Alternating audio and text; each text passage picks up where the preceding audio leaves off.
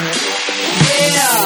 Welcome to the Compass Podcast, featuring Chris Chandro and the Compass team. We hope this message is just for you.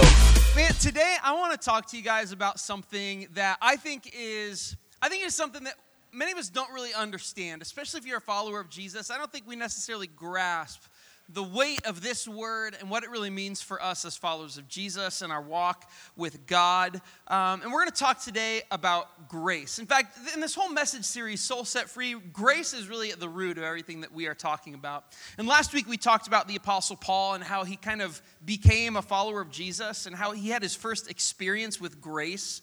And that for him, I mean, if you didn't know this about the Apostle Paul, he was a religious fundamental terrorist. I mean, really, Paul was the equivalent of Al-Qaeda or ISIS. He was going around as a religious Jewish zealot, murdering Christians and murdering people who did not believe in his faith in order to convert them and keep his faith pure.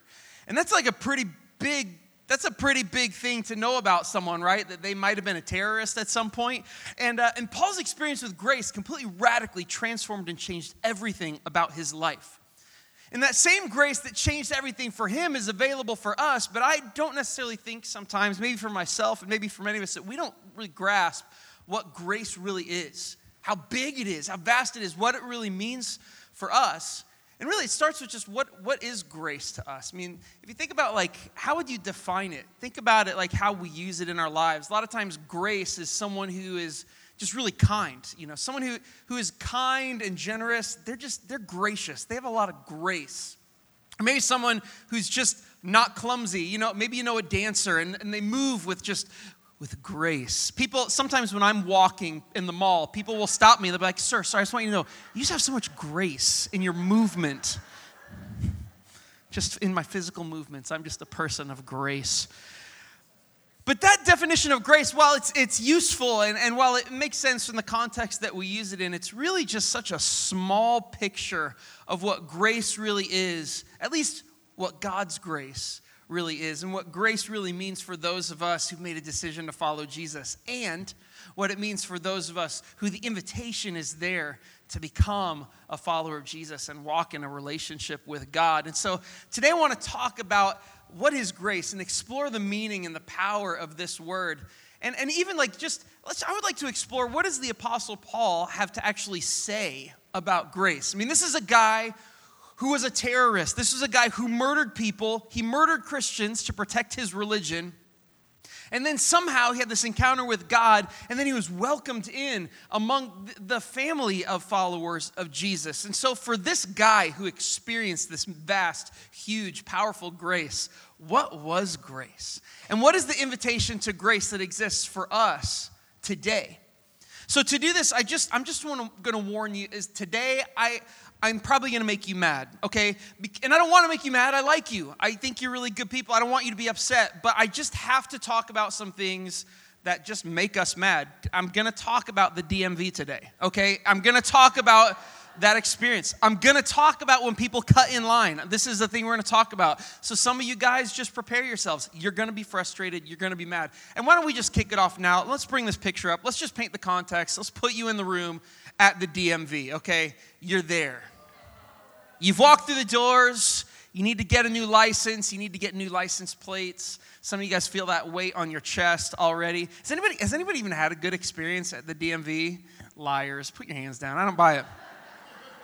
So my daughter just got her license last year, and I took her to the DMV to get her driver's license. And before I even went, I went to the website, and I went through all the things that you need to get a driver's license. And I'm not a stupid person. Like, I can go to a website, and I feel like I can read it and make sense. And I am very confident that it said you need like 3 or 4 of these things, and that is enough. And so I'm going through the list, and it's like, proof of residence. You need their permit, a birth certificate, social security card, school ID, those things. And I was going to try to get all those things that I could. And so I got the birth certificate, school ID, proof of residence. And I went to the folder in our house where we keep our social security cards for us and the kids. And I started pulling them out and going through them. And, mine's there, Terry's there. And I can't find Cameron's social security card anywhere. And this is weird. Like, I pull them out, and there's 5 in there still because Trinity has 2 social security cards in there. I don't know why. I don't know if, Terry was planning on Trinity being a drug dealer or something. It just wanted, I don't know. But there's 2 social security cards for Trinity. I don't even know why 2 social security cards would make you a drug dealer. It just feels like it does. And so, but Cameron's social security card is not in there. It's not to be found. But I had all the other stuff, and I was like, we can do this. So I take Cameron to the DMV. We get up to the counter.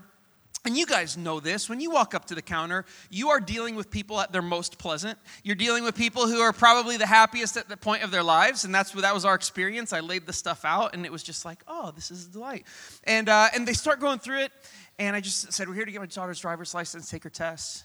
And they're looking, okay, well, we have this birth certificate, ID, proof of residence. And they said, okay, well, we need a social security card. And I was like, well, I'm pretty sure I read the website, and it said that I only needed some of these, and I don't have her social security card. Sir, you need her social security card.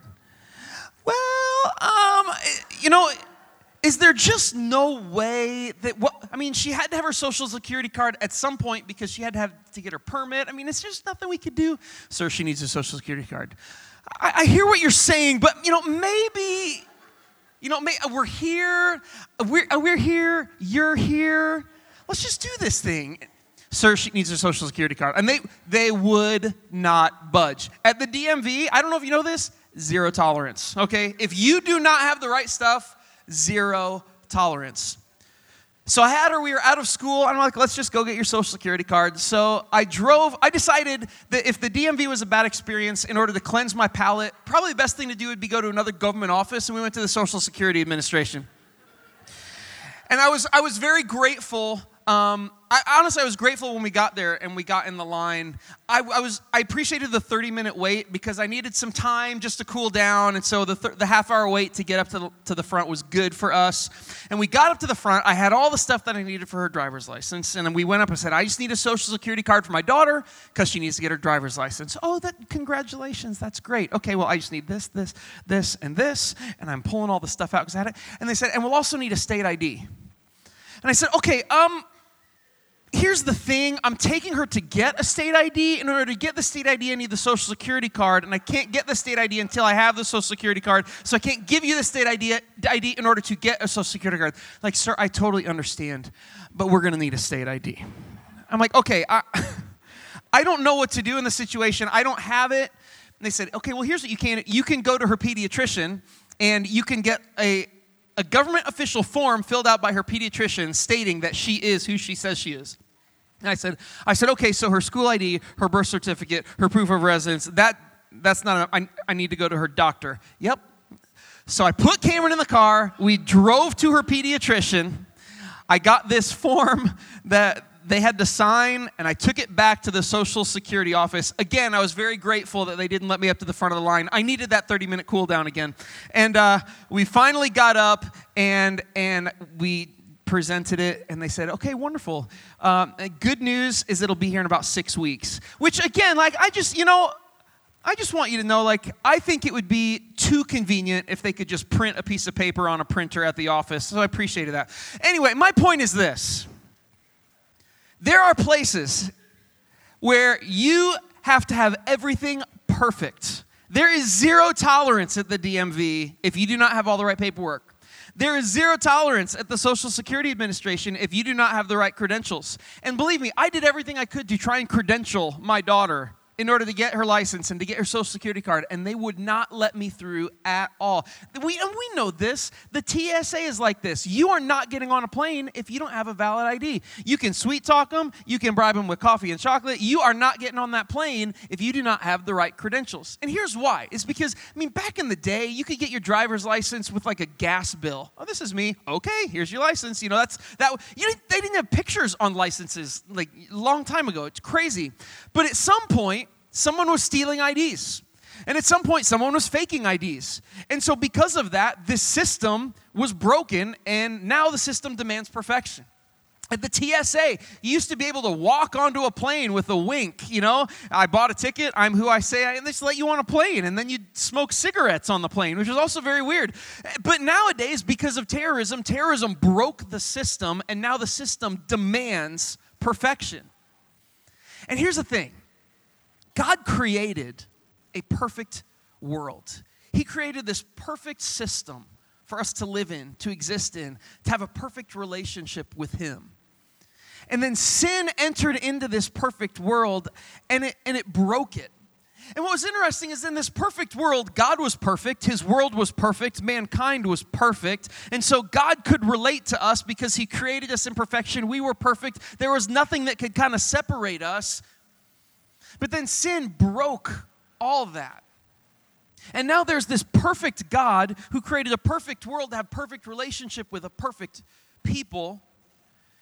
But now because of our sin, because of this thing that has kind of come into our lives, and not even just like sin, I'm not even just talking about things that we do, although that's part of it. It's really more than that. It's even a state of being for us, this kind of separation from God. And now because of it, a perfect God has to separate and distance himself from us because a perfect God cannot tolerate the imperfection of sin in his presence. And it's not even just like a God, I'm mad at you. You ain't coming to my party. It's not that type of thing with God. It's like almost an allergy, It's something that he just literally, in his perfection, he cannot tolerate.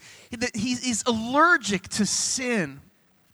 It just can't be in his presence because, the antimatter and matter, the negative and positive, the perfection of God and the brokenness of sin can't exist in the same space.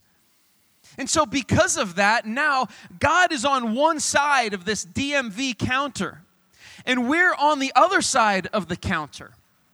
And I don't know if you've felt this experience, but there have been times in my life where I felt like I just want to get over there and connect with God. I want to connect with this creator. I want to connect with, if there's a God who loves me and there's a God who made me, I want to connect with him. And yet here I am over here, and it doesn't matter what I seem to do. I just can't seem to create the right credentials. I can't seem to kind of produce the right things for God to say, you're good, come on over. Because in God's perfection, there's just zero tolerance for my lack of the things that I need to have in order to have a relationship with him. And so there's this, today I really just have good news and bad news for you. I already tried to make you mad, but I got good news and bad news for you. And I'll start with the bad news, and the bad news is this. The bad news is that every single one of us is separated from God. All of us. And this is what the Apostle Paul says. And this is so important that we're looking at what the Apostle Paul writes, because he was a person who experienced God's grace firsthand. And also this, as a religious kind of fundamentalist, the Apostle Paul was a guy who was all about doing all the right things. As a guy who hated Christianity because he lived in this Jewish law that he wanted to get right, he was all about, dotting all the I's and crossing all the T's of living a perfect religious life. So this is a guy who not only experienced God's grace, this is a guy who knows what it was like to try and live perfectly, a guy who knows what it was like to try and have all the right credentials to earn God's grace and to get into God's presence. And this is what the Apostle Paul says. This is the bad news, really, in Romans chapter 3. And everything we're going to read today is out of the book of Romans, which is a letter he wrote to a Roman church, a church in Rome, to just teach them about what does it mean to follow Jesus and what is the faith. And this is what he says in Romans chapter 3, verse 23. He says, everyone has sinned, and we all fall short of God's glorious standard. Everyone has sinned. We're all short of the standard of expectation that God has, not because of something that he necessarily wants, but just because of who he is. He's saying this, we're all short of the credentials we need to cross over that counter. None of us have what we need to get the right ID to stand in God's presence. None of us have the right credentials to cross TSA and to get on that flight that we want to get onto. None of us do. And what's crazy is that, isn't it interesting how, we all kind of try to live our lives trying to credential ourselves? But, God, I'm a good person.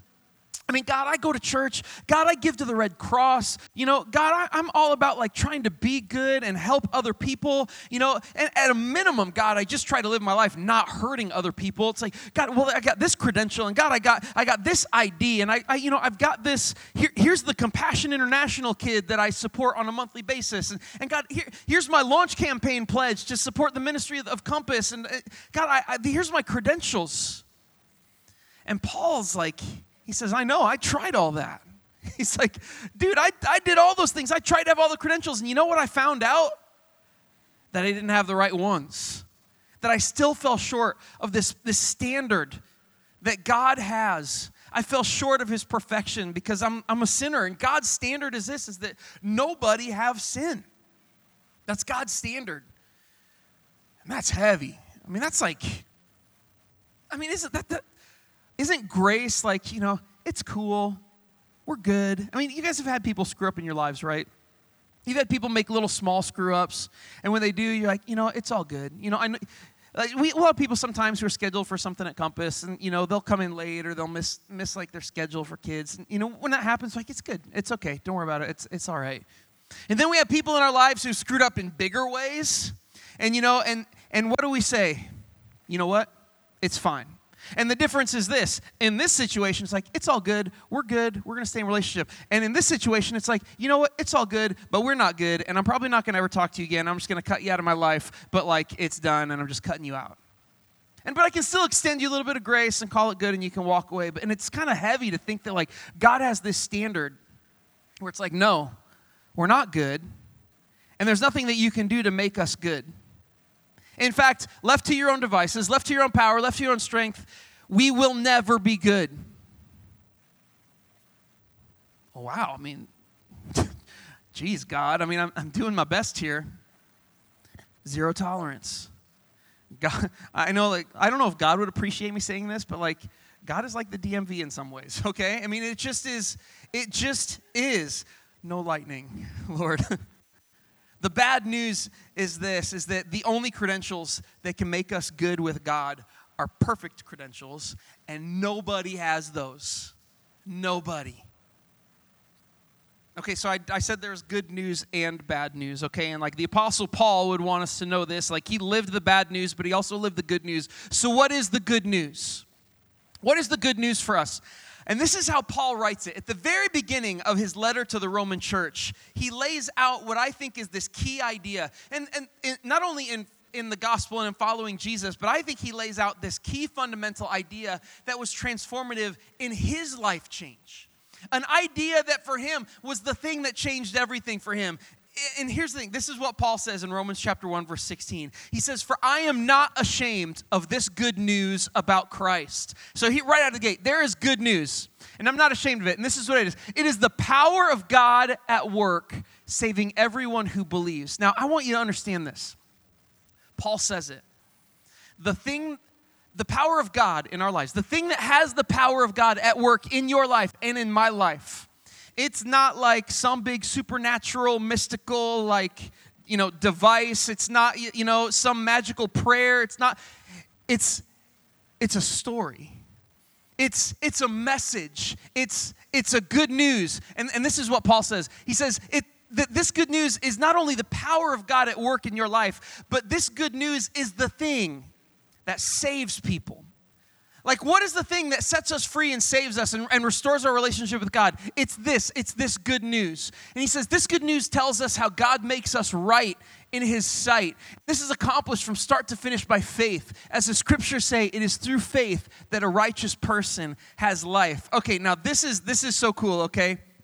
Like, Paul kind of lays out, he says, there's this good news and it does all this awesome stuff, but I love how he doesn't even say what it is, right? He's like, you guys got to read this book. It's so awesome. I love it. It's amazing. Well, what is that book about? Don't worry about it, but it's awesome. It's great. But in Romans chapter 3, he goes into some detail about what is this good news. What is this good news that is the power of God at work saving you and moving in our lives? What is it?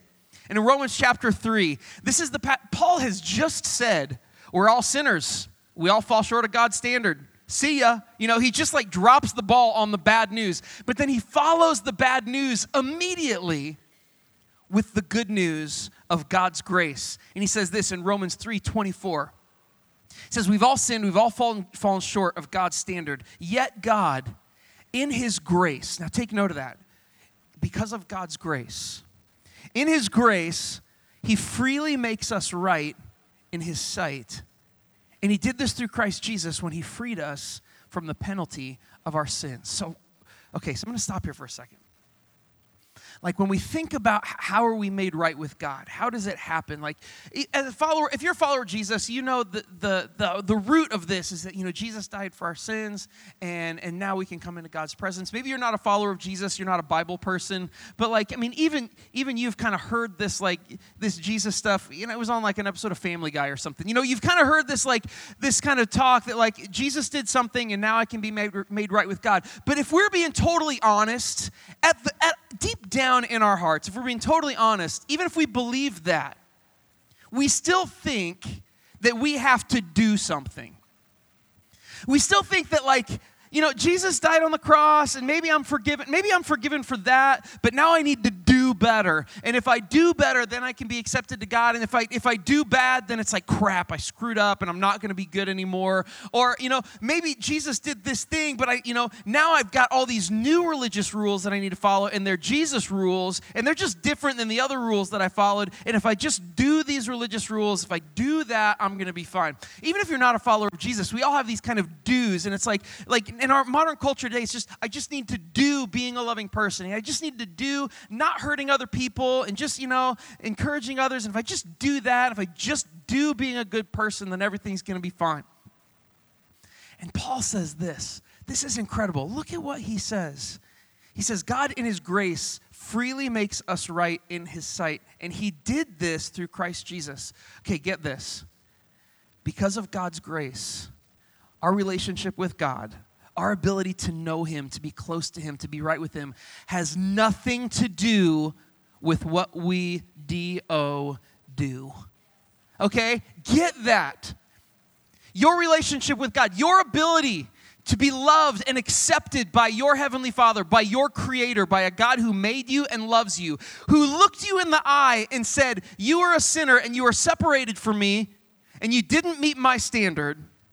That same God is looking at you now and he's saying, it doesn't matter what you do because I've already done it. You see, God did the work. And this is what's so cool. You'll never earn God's love. You'll never earn his acceptance. You'll never deserve it. None of us ever will. Why? Because we're all sinners. We all fall short of God's standard. It's our life condition. It's unchangeable. We will always never meet God's standard on our own. So it doesn't matter what we do, and this is what's so cool about grace. God looked down on us, seeing us across that counter, and he said, you know what, they can't do anything over here. And God said, I'm going to do something now. It's not about what you can do now, it's about what God has done. And this is the greatest thing. It was his idea.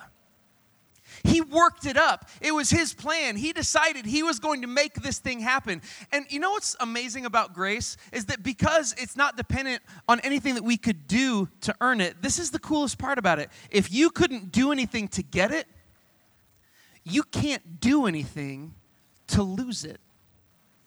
If you didn't do anything to get it, you can't do anything to lose it. It was his work. It was his gift. When he gave his son Jesus to die for your sins and raised him to life so that you could walk in this new life, he did that. You can't erase it. You can't take it away. And when you receive and accept that grace, you can't do anything to lose it. We don't need to provide the right credentials anymore. Do you get that? You don't have to struggle and strive to make up for your past. You don't have to struggle to prove that you're a good person. You don't have to live this like perfect religious life. I mean, forget all of that junk. You don't have to provide the right credentials anymore. You know why? Because God provided those credentials for you. Could you imagine if I went to the DMV and I was like, shoot, we don't have a social security card. We can't get all this stuff. And they're like, I'm sorry, you can't get a license to that. I'm like, well, is there anything you could do? And they're like, well, yeah, you know what? Here's my social security card. Let me cross out my name. Let me write hers on there, and then I'll take that. Could you imagine? That's what God did. God said, you don't have a social security card that'll work, and you never will. Well, tell you what, here's Jesus's. And I know it's good, and I'll accept it. And I'll always accept it now. And now that you have this identification, now that you are identified as my child, as you're identified as part of my family, that ID is good forever. And you know what? You might lose it in the washing machine. You might drop it somewhere and lose your wallet. That's good. I got more for you. That ID is always good forever. It's never going away. It never expires because my grace has got you covered. Man, God's good news is for us forever. And what's so cool about God's grace, because we don't have to earn it, it can almost seem like, I don't know, it can seem like this like crazy random thing, that just good thing that happens to us that doesn't make sense. Like, okay, Terry and I went on vacation to Florida a couple months ago, and we were at this vacation resort town on the beach, and there was a Walmart that was right on the beach. And I got a picture of this. Again, I want you to bring you into this experience with me. Okay, the beach Walmart was full of tourists. Like, every time you walked into it, it was like shoulder to shoulder, people with full carts, walking slow, looking around like tourists, and it was just crazy. Like, I don't like being in environments that are cram-packed with people. It was just, The worst part was this, is that every register had a line of people. There was like 50 people. Every single one of those people had a cart that was full to the top and stuffed with like bottled waters on the bottom. It was insane. And so we walked in this Walmart, and as soon as we walk in the doors, I look at Terry, and I'm like, we need to buy everything that we need for the rest of our vacation, because I'm never setting foot in this place again. So help me God as long as I live. Amen. I said amen. I was like, I'm like affirming, this is as serious as my wedding vow right now, before God. And so we filled our cart up with stuff. And I'm just like, I'm grumbling and like, razzle, frazzle, frazzle. Like, like when cartoon characters would cuss, like on Scooby-Doo, like razzle, frazzle, bazzle. I was like doing that on my breath. And I was just like, I was like, I know we're going to have to get in this line and it's going to be miserable. And I'm pushing this cart around and I was just so frustrated. And we got our full cart of groceries and we were pushing it up front. And we're not totally there yet, but I can see just lines of people. Razzle, frazzle, and we get around the corner, and I'm just getting up to where the registers are, and I'm looking for the line that's just like in my gut feels the shortest. And as I do, I look down at the closed register, and a Walmart employee is going to her register, and she kind of does that thing where she lifts her head, and we make eye contact. And I kind of tilt my head back, it's like, hey. And she looks, and it's like slow motion. I see her hand go up, and she flicks her light on at her register. And then she looks at Terry and me, and she's like, I can help you guys right here. And I had this moment where I'm seeing her, and it's just like, it's like the Garden of Eden. And then I look over here, and I see like Dante's Inferno of people standing in line. And there's like these two sets of eye contact that I'm making. One with the person at the register who's like really thrilled and wants to help us. And she's just like, like an angel calling us into the clouds. And then over here, I see hundreds and hundreds of people glaring at us as they see that light go on. And some of them are like in racing position, ready to go. And I see them looking at me like, I've been waiting. You gonna let me in? And you know what I did? I walked right up to that register. And I started putting all my stuff down. And man, she checked us out, and we got out of there. And listen, I'll admit, I didn't hesitate at all. Terry felt very guilty that we took that spot. I didn't care. I was getting in that line. I was getting out of there. And that was grace. That was great because I didn't earn that spot. I didn't wait. I didn't follow the rules like all those other people followed the rules. I just walked around the corner, and then just a door opened up for me. It was grace. That's what grace is. And you know what? Here's what's so. You want to know how big grace is? This is how big and awesome grace is. And this is how like our understanding of grace maybe I think is too small, because grace functions this way. There's those of you who you're like identifying with me. You're like, man, that's amazing. God's grace is awesome. And then there's those of you who are in this room and you're identifying with the people who are in line. And you're like, Chris, you're a jerk. And you're kind of mad, right? Because like, well, all those people they followed the rules. They did what they were supposed to do. They waited, and they're still waiting, and you're out of the store in your car, and they're still in line. That's kind of crap. I'm mad about that. And can I tell you, like when we fully there we go. When we grasp and fully understand how big and how unfair God's grace is, like when you really think about it, it'll make you mad. It'll make you mad because that person doesn't deserve it. And a lot of times our threshold for grace is this. Like our threshold for grace is like, this is as bad as I am, and it's just maybe a little bit worse. So like, I'm good with God extending grace to someone who's a little bit worse than me, and I think that's because I could understand how that person might be a little bit worse, because at the end of the day, I wish I could have been that little bit worse. I was just too scared to, and I want that God to extend me that grace. But like someone who's like way over here, it's like, God can extend his grace all the way to here, but for them, And it's not only about like God extending his grace to people who aren't even in his like sphere. Like it makes us mad when God extends his grace to people who have accepted it and then don't change. You see, God's grace is not just extended to us when we're far from him. God's grace is a binding gift that is never rescinded and never taken away. And that means this. That means that the moment I accept God's grace, that I could screw up a million, bajillion, gajillion times after that, and his grace is still good for me. You know what that means? That means this, that I could willfully make the choice to screw up over and over and over again. And God's grace is still for me. And that, for those of us who are rule followers, doesn't that make you a little bit mad? Like as a rule follower, as someone who tries to get it right, isn't that just kind of junk? Like, I'm trying to do it right. I'm trying to get it right. But you want to know how big God's grace is? This is how big God's grace is. And then I'm kind of wrap up with this kind of passage. But Paul in Romans chapter 1, the passage we read just a second ago, he starts it off by saying this. He's saying, I'm not ashamed of this good news about Jesus.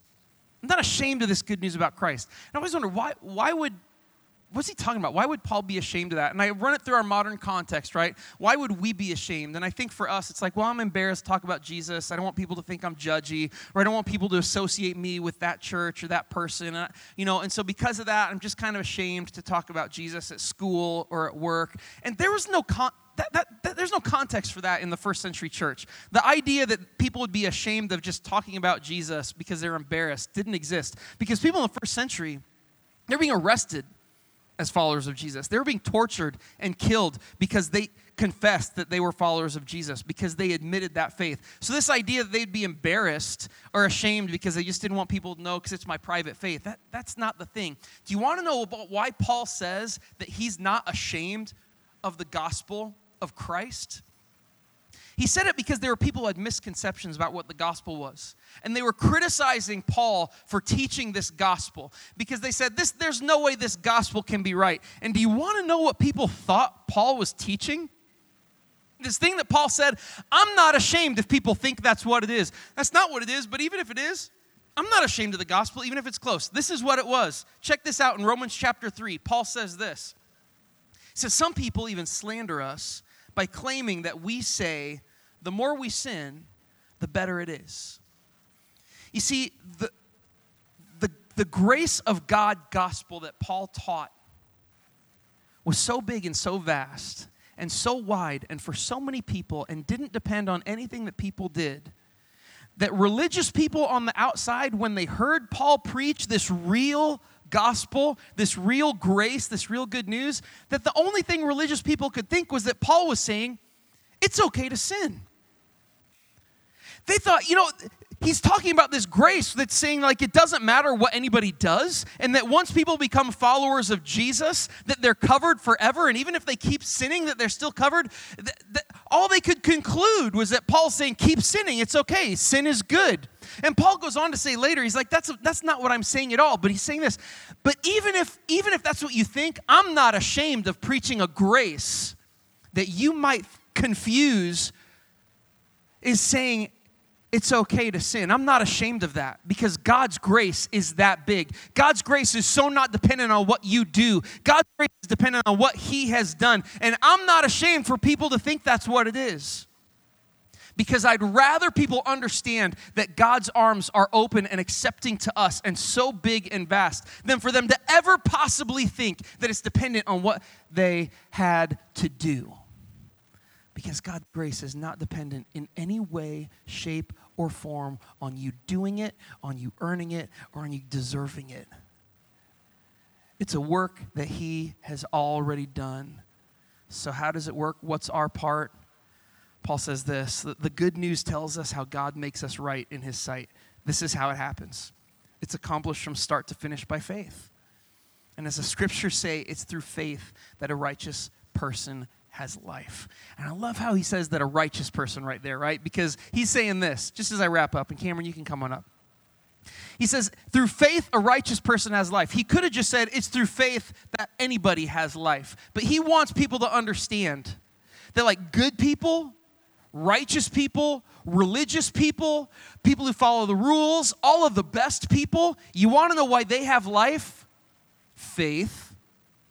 Not because of what they did, not because they're righteous, not because they follow the rules, not because they're holy or because they go to church all of those times, not because they never made any bad choices. All of those things are great and fine, but they don't have life because they did anything. They have life because of faith, because they said yes to Jesus. So you know what? I guess there is one thing that we can do to qualify for God's grace, and that's this: make a choice to say yes to Jesus.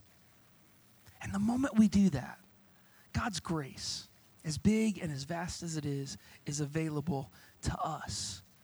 Let me close with this kind of thought. We sang this song, grace is like a wave crashing over us. Have you ever been to the ocean? It's this massive, vast, incredible thing, and it's just this big, flat thing that goes on for as far as you can see. What's cool, though, is that when you step into the ocean, it just starts at your just feet, right? You could sometimes walk out 100 yards, and it barely covers your ankles. Because there's parts of the ocean where just the surface of the ground and the sand is just under the water. But then you take 2 steps to the left, and you might drop 3 or 4 feet because there's a deeper pit. And there's these sandbars in the ocean that maybe are way far out there where you could stand, and it looks like you're just standing on water in the middle of the ocean because the ground is under there. It's just right at the top. And then there's these trenches in the ocean that are hundreds and thousands of feet deep. But when you look at the surface of the ocean is all the same. Because what the ocean does is it fills in all of those surfaces equally. It fills in the top of a sandbar that may be just 2 inches below the water in exactly the same way that it fills in a trench that's miles deep to the bottom of the ocean. In exactly the same way, God's grace sweeps in over each of us. And you may have lived a life where you are just under the surface of God's righteousness. And you've lived well, and you've lived a blessed life. And God's grace just skims the surface of your life, and it's wonderful. And you may be a person whose life is a deep, dark trench. And you've lived hard, and you've lived bad, and you know it. God's grace is a wave, it's an ocean, and it fills all of it. That's how big, how wild, how primal, how accessible God's grace is to each and every single one of us. And God's grace is for you. God's grace, the good news is that God's grace is for everyone. God's grace is for you. God's grace is for the worst person that you know. And if that makes you a little bit mad, then you might just be beginning to understand how big God's grace really is. Thank you for joining us at Compass. We hope you enjoyed this podcast. If you have any questions about Compass or this message, contact us at our website, www.compassbn.com.